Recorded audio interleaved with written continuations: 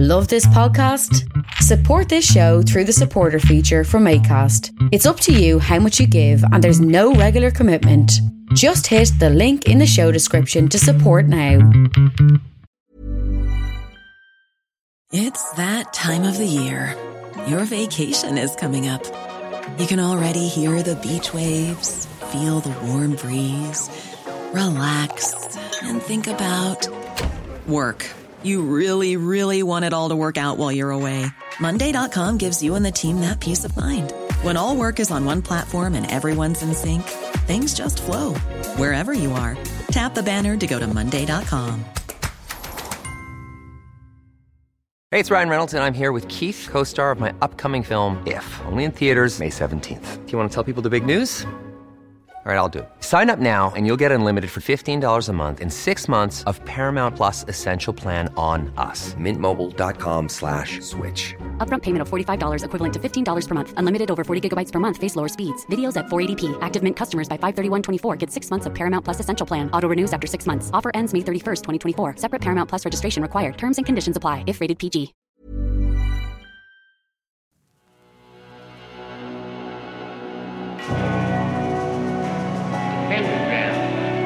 Dedicated to Henry Foreman.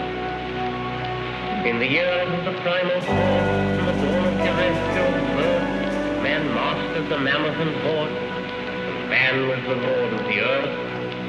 He made him an hollow skin from the heart of an holy tree. He compassed the earth therein, and man was the lord of the sea. He controlled the vigor of steam. He harnessed the lightning for hire. He drove the celestial team, and man was the lord of the fire. Deep mouth from their throne. Good afternoon, good evening, good wherever, good whomever, good however I may find you. This is Alan Averill. This is episode 44 of Agitators Anonymous. And how do I find you? The road out of purgatory is long and hard, my friends, and I'm not sure exactly where we are upon that road. So off the top, Instagram _primordial. If you want to follow my, quite frankly, mundane and silly adventures, go on ahead. Patreon.com/Alan Averill if you wish to support the show, get access to other podcasts and various other bits and pieces. So this will be a sort of a ramble across a few different opinions, observations of where we are right now as we come up on a year in lockdown.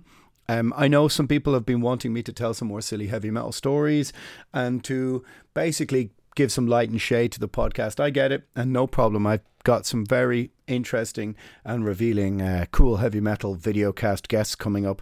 And over on my YouTube channel, I've started to do a thing called Call from the Grave, I suppose, which echoes my column of the same name in Zero Tolerance magazine, going back over the career retrospectives of some bands, and a chance for me to flash a few old vinyls.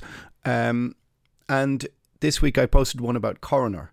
So if you're into some heavy metal nerdism, go over and check that one out. So this podcast will be a little bit of a, let's call it, the sidebar to the last podcast that I made called Do We Have to Agree with the Artist That We Love? Which, you know, generally seemed to go down pretty well. People were interested to hear the opinion about John Schaefer and Iced Earth and how society we should be able to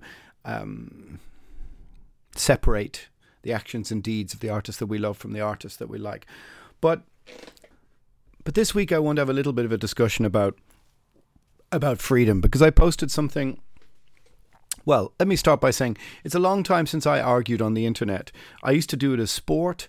It's incredibly unhealthy, but I used to do it quite a lot, whether it was connected to my column that I'm on Zero Tolerance, or my I suppose what would have been considered outspoken opinions on politics, or it just the very nature of 10, 15 years ago, I suppose 12, 14 years ago, just wading into arguments and debates and picking fights with people. And really the last 5 to 6, maybe 7 years, I just stopped doing it. I deleted my Twitter, got rid of that, and I would recommend all of you to do that. I mean, it's a tiny percentage of people on there posting 80% of things, and our news media cycle often delves into that just because the news cycle is so long and predictable and they need new things to discuss. What's Twitter discussing about this, that and the other? The reality is Twitter is a tiny percentage of modern society and you don't need to be beholden to it. So I would recommend deleting it, to be honest. But arguing online is a pointless exercise. They used to say arguing about music is like dancing about architecture. And I sort of feel the same way about politics or arguing about politics online. It's like flinging shit into a sewer and it's ultimately self-defeating. It adds to the polarization of society and makes enemies of people you don't know, you never will know. And it also contributes to how modern society lacks nuance, lacks understanding. We are judged and defined almost always on the most extreme thing we're supposed to have said, and everything is supposed to be taken in absolute face value. Make an observation, comment or joke about something, and that must mean that you condone it. So this week I got a bit of a pushback about a quote I posted on Instagram, which on the face of it would seem fairly innocuous, which is, "The average man does not want to be free, he simply wants to be safe." Now, some people balked at it, of course, because some people balk at everything. But the implication, of course, being that no one wants to be considered average, especially not in a modern society that tells them constantly how individual they are. I think the irony of posting a quote about being free on a social media platform seemed lost on some people. But I did get some pushback over this. The quote is from a man called H.L. Mencken, who lived from 1880 to 1956, an American polemicist, author and political commentator, called the Sage of Baltimore, the Nietzsche of the USA, and as famous apparently as George Bernard Shaw was in Europe, in the United States. I must admit I'd never heard of him before. I knew the quote from before, but I never had attributed it to him. But the last year has really brought into sharp focus many of these. I suppose you've seen them, these 25 quotes on freedom. You're easily digestible, bite-sized little nuggets of freedom you can just cut and paste and post up on your platforms or whatever, your particular choice of trap that you've chosen to use for your own. Well, you know what I mean. It's ironic. But they've been very handy for people to be able to post on social media. And so I just kind of, threw it out there. And it's quite revealing and unusual. Many times over the last few months when I've been, as you've been listening to the podcast, or if you have been, you'll notice that I do often talk about freedom of speech, freedom, liberty, all these kind of things, as they are incredibly important to me. And I think they should be incredibly important to everybody, and especially considering the current circumstances. But I'm going to try and get to that. But how can we say it? Consolidated an opinion that I had of a certain kind of trope of argument that keeps being thrown at me. So people would leave comments or DM me and they'd say, "Were we ever free?" Like, man, of course I'm being fatuous with my silly voice. Were we ever free, man? And I find it such an empty question. The kind of question someone who has not really thought about not only where society has come from, but where we are now, where we are right now, but is attempting to sound sagely. Yes, Mr. Mencken. And it strikes me as the kind of narcissistic, self-flagellating observation that only somebody who has grown up in a free Western society might make without really thinking about the implications. Were we ever free? Well, of course, there are caveats to that throughout history and time, from country to country. But if you're listening to me in a leafy suburb of Stockholm, then you know what? You have been, for the most part, free. If you grew up behind the Iron Curtain, it no doubt gives you a greater insight into what freedom is. But to make such a casual, sort of flippant comment without really thinking about it, I think it not only astounds me, but I think it speaks to where the West is in relation to the situation that we're in.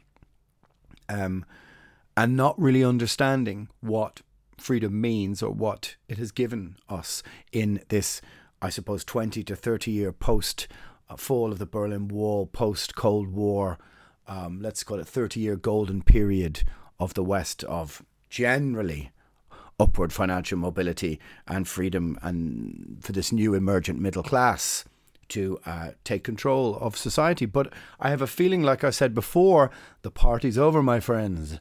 I have a feeling that power is being there's an attempt to take that back from people. That 30-year golden period is now coming to some form of an end. No, I understand that my natural pessimism is what makes me think that. So that's my caveat. But in Ireland, true enough, you can point to parts of our complex history when we were not, no doubt, free. But by and large, you've grown up in the last 30 or 40 years, like I said, you have. And so the conceit seems astounding to me to imply that somehow in modern Ireland of 12 or even 16 months ago, that you were not free. It seems like a ridiculous concept. And that especially from people who would lean heavily into notions of Irish freedom and liberty. Seem to be the same people who got annoyed at my poke in the ribs on an Instagram post, but yet quite willingly have handed over, in my opinion, their freedoms to the state over the last year. The irony or the incredible contradiction there is very self-evident to me. But it seems like many people seem unperturbed by the situation. In fact, we could say or observe some people even seem to enjoy it because it has abdicated them of their responsibility to life, essentially, or to agency, or to worry, because now they just have a set of rules that they know where the parameters are that they can just follow. Well, enjoy may be a strong word, but it would seem that they relish the idea of not having things to think about or worry about. But it seems somehow like we've been perfectly, to me, played on some level into not understanding the implications of what we've given away. Because we're so polarized into our separate groups, we've been, how can we say, fighting on street corners while the main heist is happening in broad daylight. Anecdotally, I used to speak to a group of women in Iran about living there. I suppose a sort of small group of primordial fans. For some reason, you could look at some of our social media platforms and you can see a very detailed account of where you have the most followers. I was just speaking to a band I might be dealing with, working with, or discussing contracts with them. And once you dig into their Spotify numbers, you can go, oh, unusual. 20% of your listeners are from Turkey, for example. So you can see where, as a band, you have fans, and there's almost no barriers to that information. So, oddly enough, I ended up speaking to a bunch of women in Iran. And if you ever want to know about freedom and sacrifice, these were the people to talk to. And it put a very different complexion on my attitude to all of those things. And we talked about music, we talked about culture, about society, about misogyny, about all of those kind of things. And one of them sent me a video of a stoning. And if you've ever seen this, firstly, I wouldn't advise it, but it will change your views on many, many things forever. And shortly after that, before we stopped talking for whatever reason, she asked me why were the women at the end of the Women's March in Berlin chanting Allahu Akbar? Why were they doing that? Didn't they understand how things were there? And shouldn't I try and tell them? And I suppose in my own way, I did write a column for a magazine about it at the time, which predominantly fell on deaf ears, but I didn't really know what to tell them.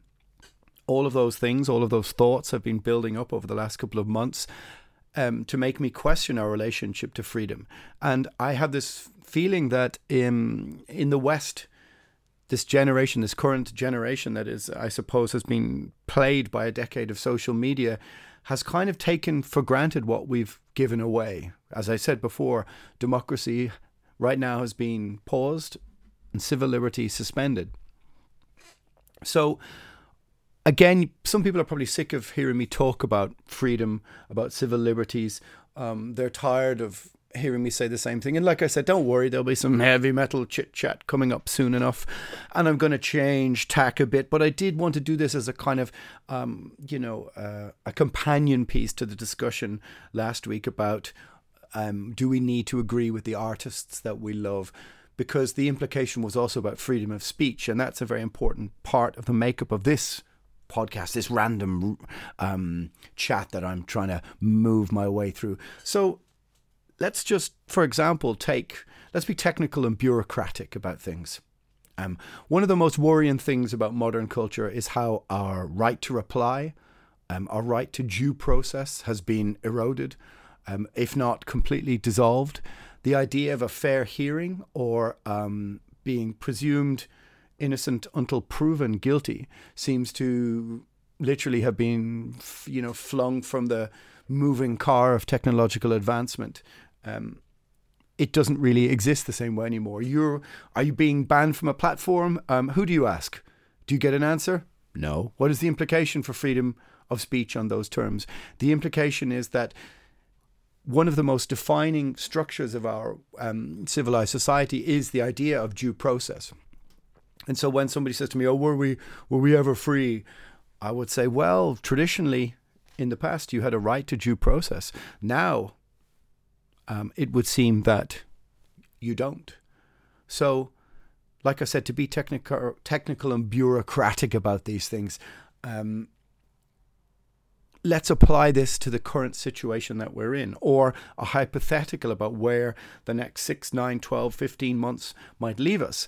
So let us say within these terms, like I said, that you have no one to ask for validation, that you have no right to appeal, right to reply, because the human context of all of these processes have been removed. So let's say you go to hold that gig, that show, that book launch, that art exhibition, small theatre group, comedy, open a small business, anything you can think of, the things that you're used to hearing me talk about, connected them, and you don't get your health and safety tick in the online box, you ain't having it. Like I said in the last podcast, the idea that the metal scene can go underground and have gigs in secret places while everyone has a phone in their pocket would seem to me to be a pipe dream, a sort of utopian ideal that is entirely unrealistic. But here might be the what it boils down to in a very boring way is that you fill out an online form, an application form for your, like I said, gig, let's say, because these are the parameters that I know, this is the world that I inhabit. And you don't get that tick, you don't get that gig. So health and safety, without explanation, will come first, as judged and defined by, it would seem, an unelected board of people, regardless. And as I said flippantly before, doesn't this sound like life behind that iron curtain I mentioned before? No art or expression that is not validated by the state, albeit under the rubric of health and safety, right? The implications are dark. I'm not sure I used the word rubric in the right context there, but I quite like it as a word, rubric. Rubric. Maybe I will call my firstborn Rubric Avril. Has a ring to it. Anyway, what am I talking about? I'm going mad. It's clear. I'm going mad. But hang in there with me. So all this discussion of a 0% strategy to the situation that we're in. Now, I ain't no scientist, but I do understand that this is not how these things seem to work. For such a strategy to work, you would need the entire international community to step in line with this strategy. And you basically would create a fortress of your country for the foreseeable future, and therefore lockdown continues. So when I hear those kind of discussions, it really fills me with some form of existential dread, because behind, at least how it seems to me, behind a zero strategy is the idea that lockdown just rolls interminably.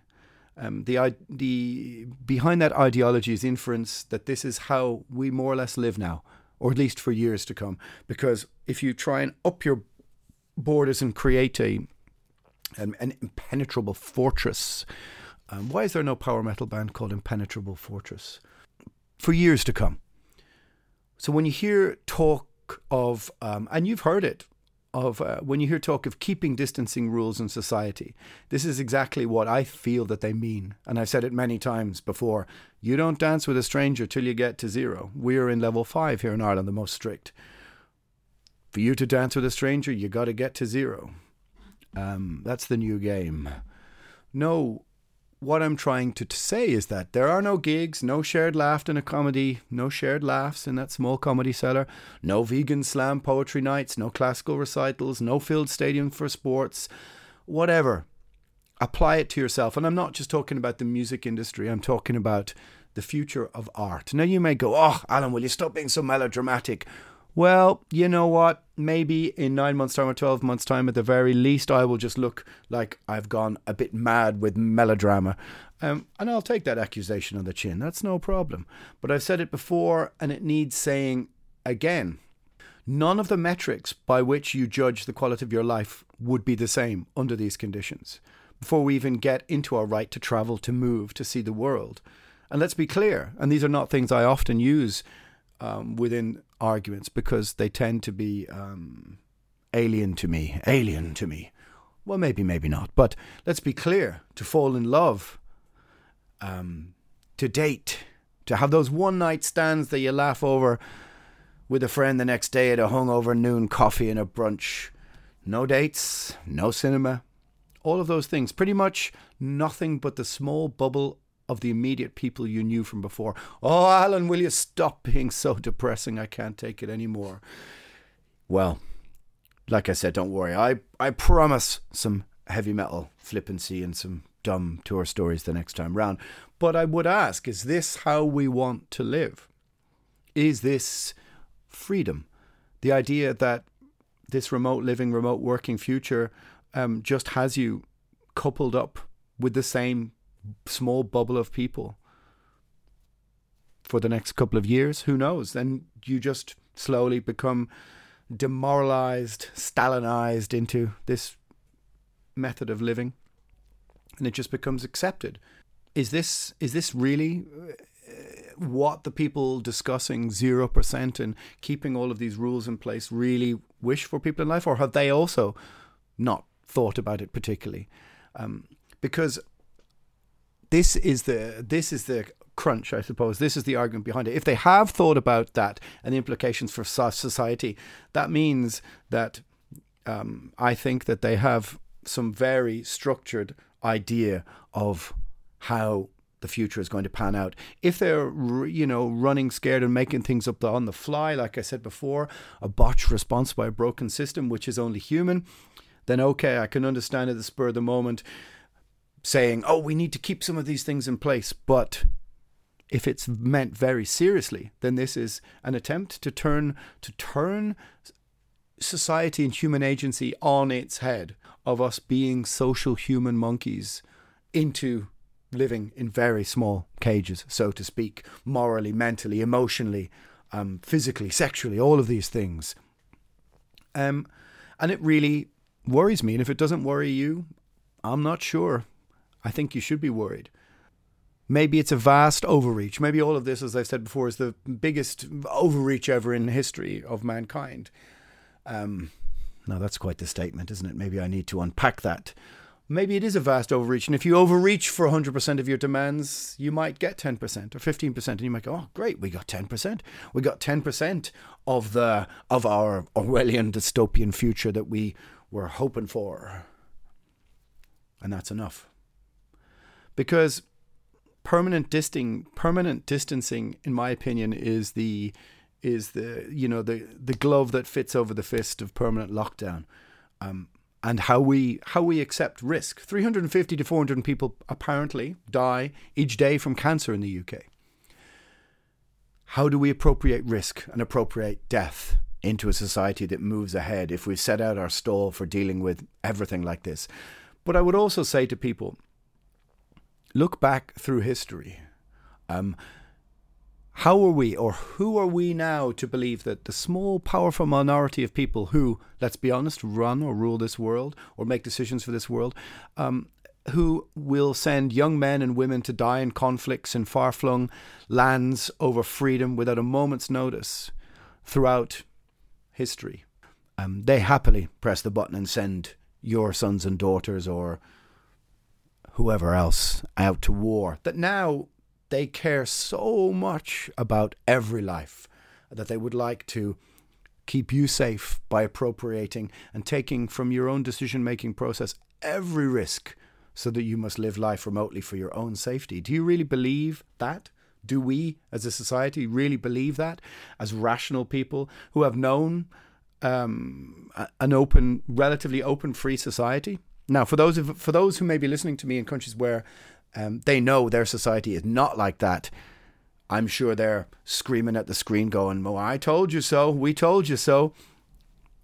You should be alarmed. You should be viewing these things under these terms. Of course, it could all be, as I said, the madness of Avril, the incredible melodramatic over-the-top nature of my pessimism. It could also be that I'm just a singer in a heavy metal band, right? But, like I said, to believe that these institutions of state power and influence suddenly care so much about every single life when all you have to do is look back through the last, let's take 50 years and see how there was always a callous disregard for it.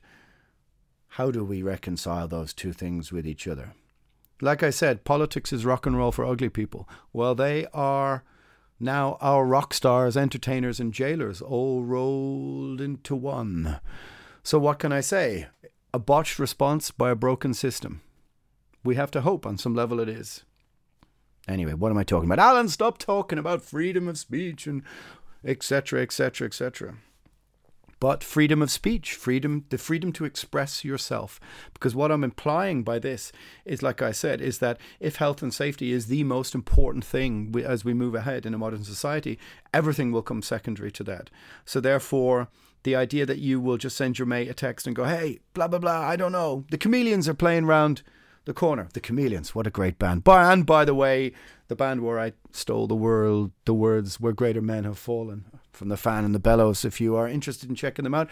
Anyway, hey, the Chameleons are playing around the corner and there's 150 packed into a small little venue. That doesn't happen under these terms, because that venue will probably have to go through strict health and safety regimes, have new ventilation systems, maybe so many financial implications that it doesn't open up. Do you need to have the vaccine to go in, to go out? How do you scan it? My mind boggles with the potentialities. Not to mention, to be really boring about it, but the issue of insurance. Insurance companies are going to be stretched through the ringer for the last year or two. Are they going to insure a venue that doesn't meet all of these specifications? I don't think so, and I think that's something that we maybe need to think about. But I'm going to do a special YouTube video about where the music industry and where musicians are at soon. But insurance companies, that's something that's going to change. And also, my mind is very, very aware of the potentialities for that system to be abused when it comes to terms of civil liberty and freedom. Because those impromptu moments that defined your life, they don't happen. As I said to a friend, when I was trying to recalibrate this argument, I said, "What music did you listen to today?" Let's say XXX band. I don't know who it was that she said. And I said, let's be clear. Under the terms of lockdown, that band don't meet. They don't write that song. They don't make that album that defined your teenage years. Do you understand yet? There's no rehearsal rooms left in Dublin City. Is there rehearsal rooms left in your city?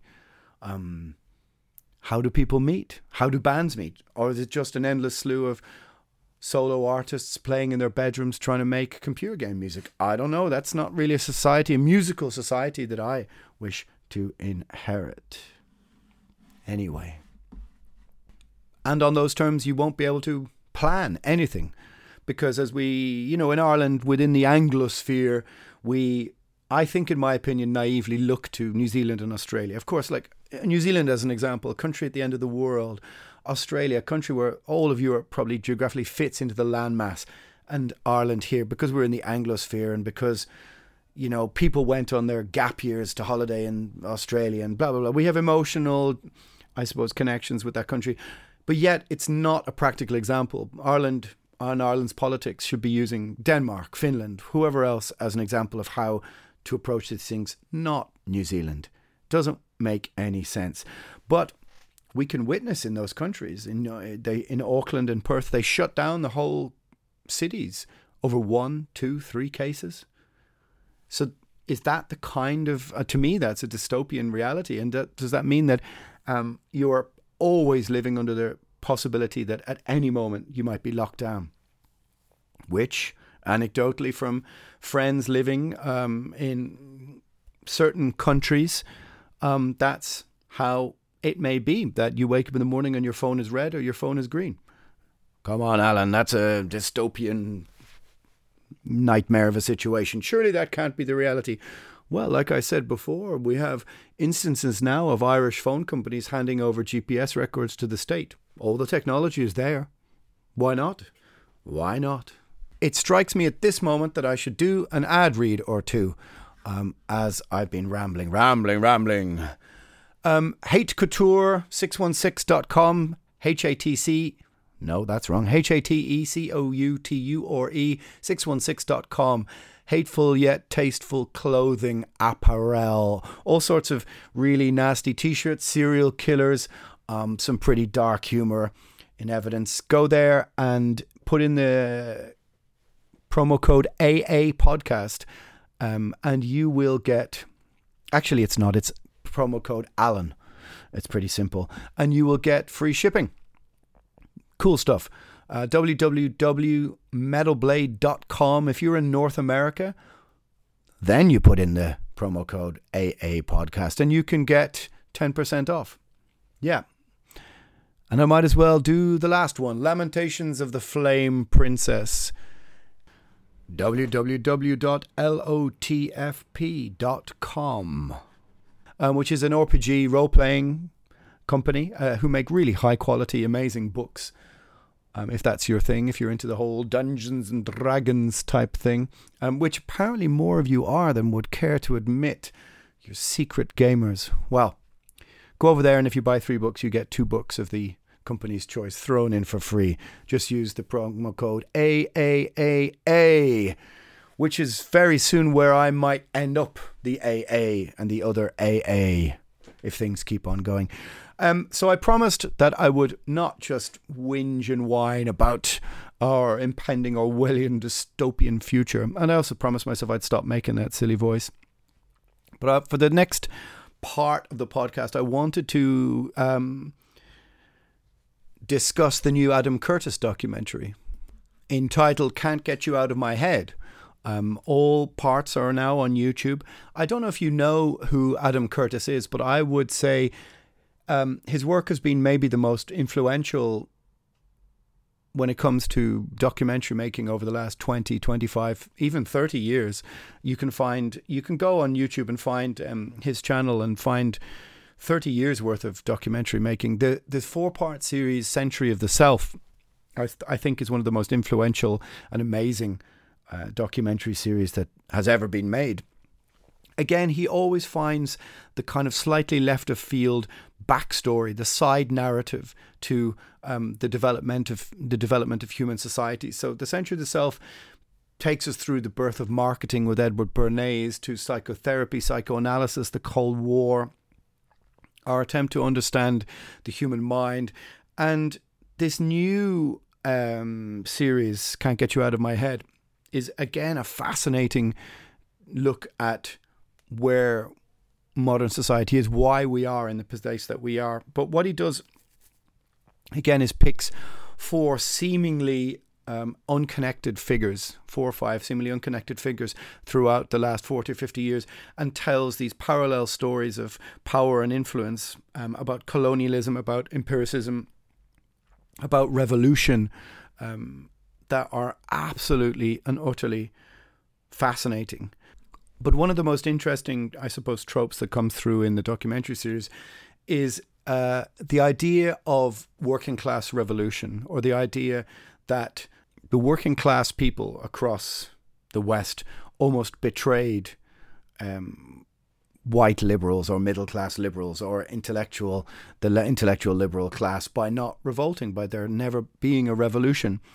And I think this has a very great echoes in the kind of modern identity politics that are on display in society, because there's been a very great, feels like an intellectual academic pivot to leave the working class behind. If you look at, say, New Labour, or the Corbynista Labour Party of the UK, it seemed to move from its northern working class roots to middle class southern intelligentsia, we could say. And this is really sort of cleverly defined and Can't Get You Out of My Head, where he discusses Maoism and the terrifying Red Army purges connected to the early Black Panther movement, which is deeply fascinating as a movement, the German revolutionaries, I suppose, who would have turned into the Baader Meinhof gang, all amazingly interwoven stories that all seem to come from out of left field, with incredible stock footage of the time. And the music is so perfectly chosen and executed. I can't say enough good things about this new Adam Curtis series. But one of the most pivotal moments in it is it shows a 1976 hijacking of a plane by German, socialist left-wing revolutionaries. They hijack this plane and make it land in Uganda. And they help these Palestinian revolutionaries take control of the plane. But once they land in the airport, they separate the Jewish passengers from everyone else. And there's a really fascinating interview with one of these left-wing revolutionaries who are in prison subsequently. But these prison radicals who watched as their comrades behaved more or less exactly like the people that they sought to oppose, i.e. as fascists or anti-Semites. And it just brings up so many questions about modern society, I think. So I definitely recommend checking it out. It's called Can't Get You Out of My Head. Just put it into YouTube. I'm not quite finished it yet, but 2 episodes in, it's absolutely fascinating. But it begs the question, do we turn into those that we oppose if we exist on the polar opposites of society? I suppose what you could consider it to be is society like a horseshoe, where the furthest reaches, once you bend that horseshoe round, they eventually converge on the far side, because they essentially become like each other. They want the same thing. They want control and domination and power. That's the question that's been rolling around in my head since I've been watching it. Maybe some of you might want to watch it and leave some comments for me about it. But I suppose the whole series so far has provoked many thoughts about the situation that we find ourselves in, because the implications throughout the series, the resonance is that for a small minority of people who seem to be agitated at whether it is the injustices of society or how we relate to freedom or liberty or democracy, this returns back to my initial post, I suppose, on some level on Instagram, in that when I said, the average man does not want freedom, he simply wants to be safe.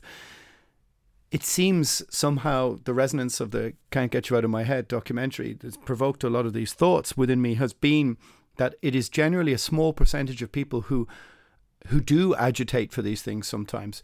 And unless they can galvanize and move public opinion or the bulk of people into these thoughts, it seems almost impossible. But you do see terrifying visions in Maoist China of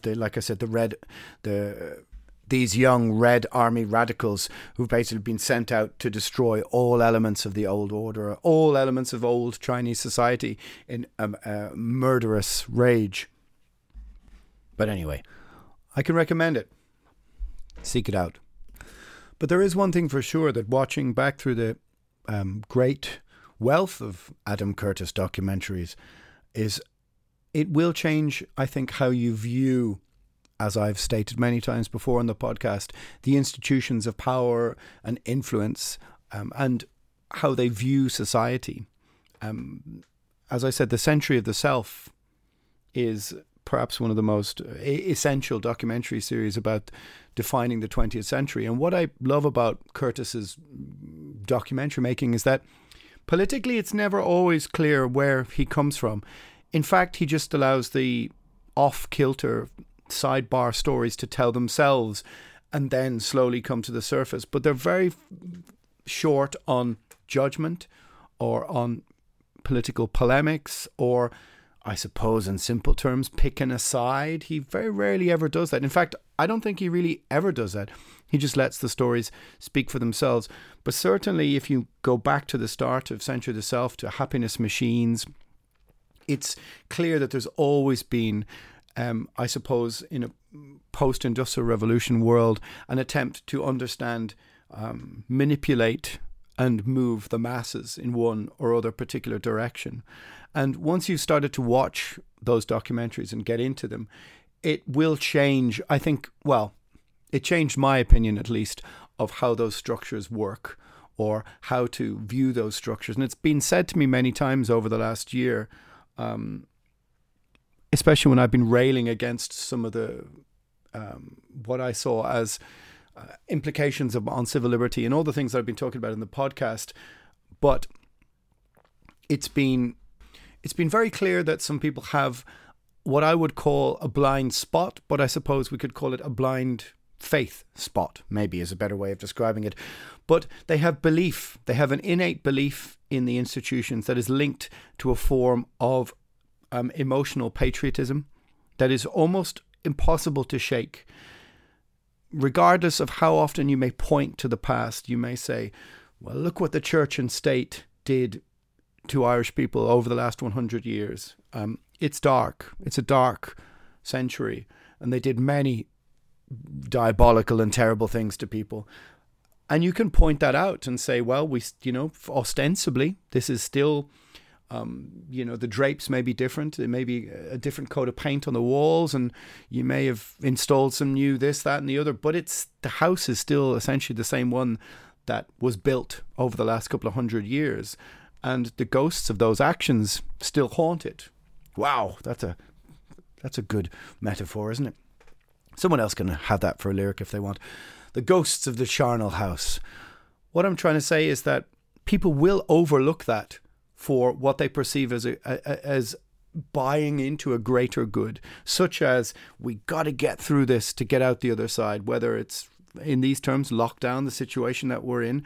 There is an innate belief, maybe belief is not the right word, but an innate ideal that I find very difficult to relate to or to shake in people, that has them belief that these structures and institutions have their best interest at heart, even when you point out to them, at least to me, instances of when that certainly was not true. And so what exactly is that? What could we consider it? In modern terms, we could say it's brand loyalty.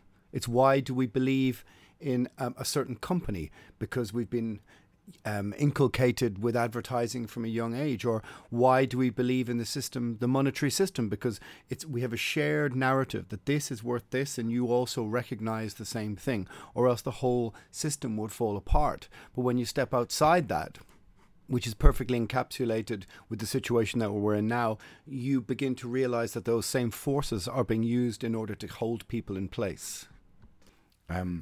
Did Mr. McQuaid have Irish people's best interests at heart in the 1950s? I'm not so sure he did.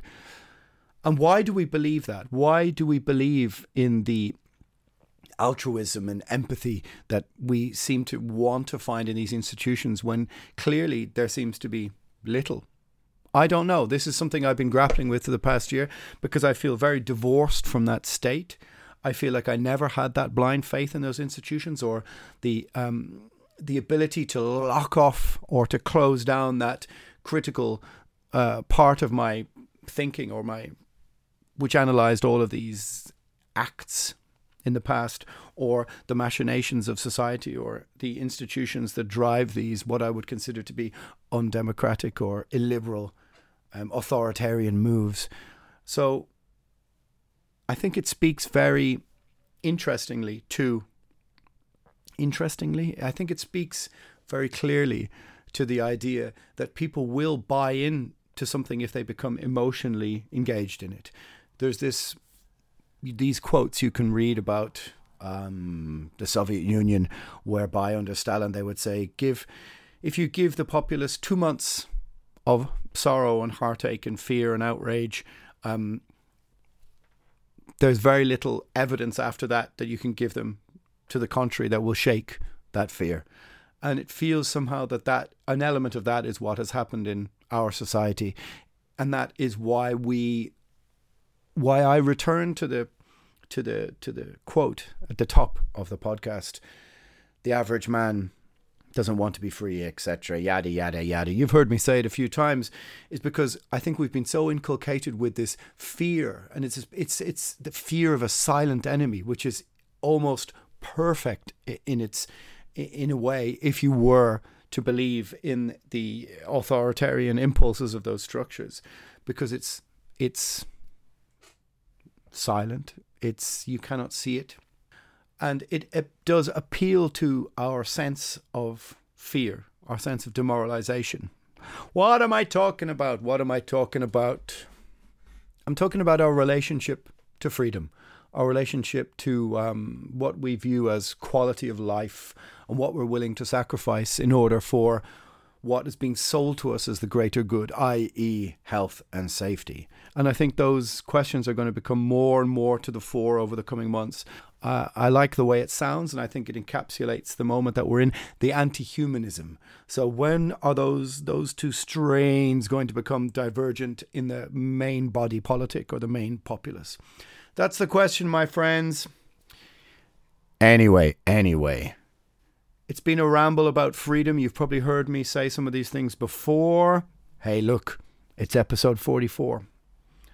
Next week, I am going to have a video cast chat with my good friend Nicholas Barker, drummer of Cradle of Filth, Dimmu Borgir, many, many others, Lock Up, Brujeria, over the years. That's going to be a big, long video cast with Nick about his life, that kind of thing. So please go over to my YouTube channel, take a look at what's there and subscribe. There's going to be more videos. There's going to be more stories about rock and roll silliness, a few more light-hearted podcasts. But I just thought this one was interesting because I've been provoked, I suppose, by the Adam Curtis documentary to think about a lot of these things and these implications. And it seemed to be the right thing to do, to have, like, I suppose, the next chapter of the discussion we had in the previous podcast about having to agree with the artists that we like, that this time I should take a look at freedom of expression, freedom of whatever else. All right, my friends, that is it. The end of episode 44. Until next time, metal never bends. Imagine the softest sheets you've ever felt. Now imagine them getting even softer over time. That's what you'll feel with Boll & Branch's organic cotton sheets. In a recent customer survey, 96% replied that Boll & Branch sheets get softer with every wash. Start getting your best night's sleep in these sheets that get softer and softer for years to come. Try their sheets with a 30-night guarantee. Plus, get 15% off your first order at bollandbranch.com. Code BUTTERY. Exclusions apply. See site for details.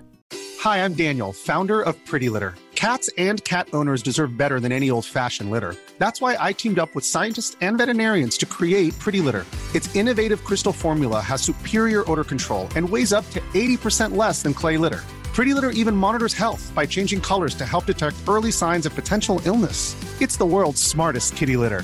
Go to prettylitter.com and use code ACAST for 20% off your first order and a free cat toy. Terms and conditions apply. See site for details.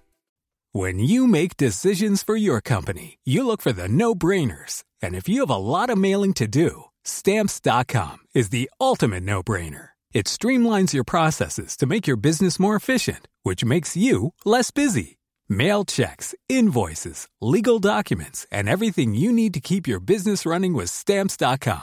Seamlessly connect with every major marketplace and shopping cart. Schedule package pickups and see your cheapest and fastest shipping options from different carriers. With rates up to 89% off USPS and UPS rates. And with the Stamps.com mobile app, you can take care of mailing and shipping wherever you are. Make the same no-brainer decision as over 1 million other businesses with Stamps.com. Sign up with code PROGRAM for a 4-week trial, plus free postage and a free digital scale. No long-term commitments or contracts. That's Stamps.com. Code PROGRAM.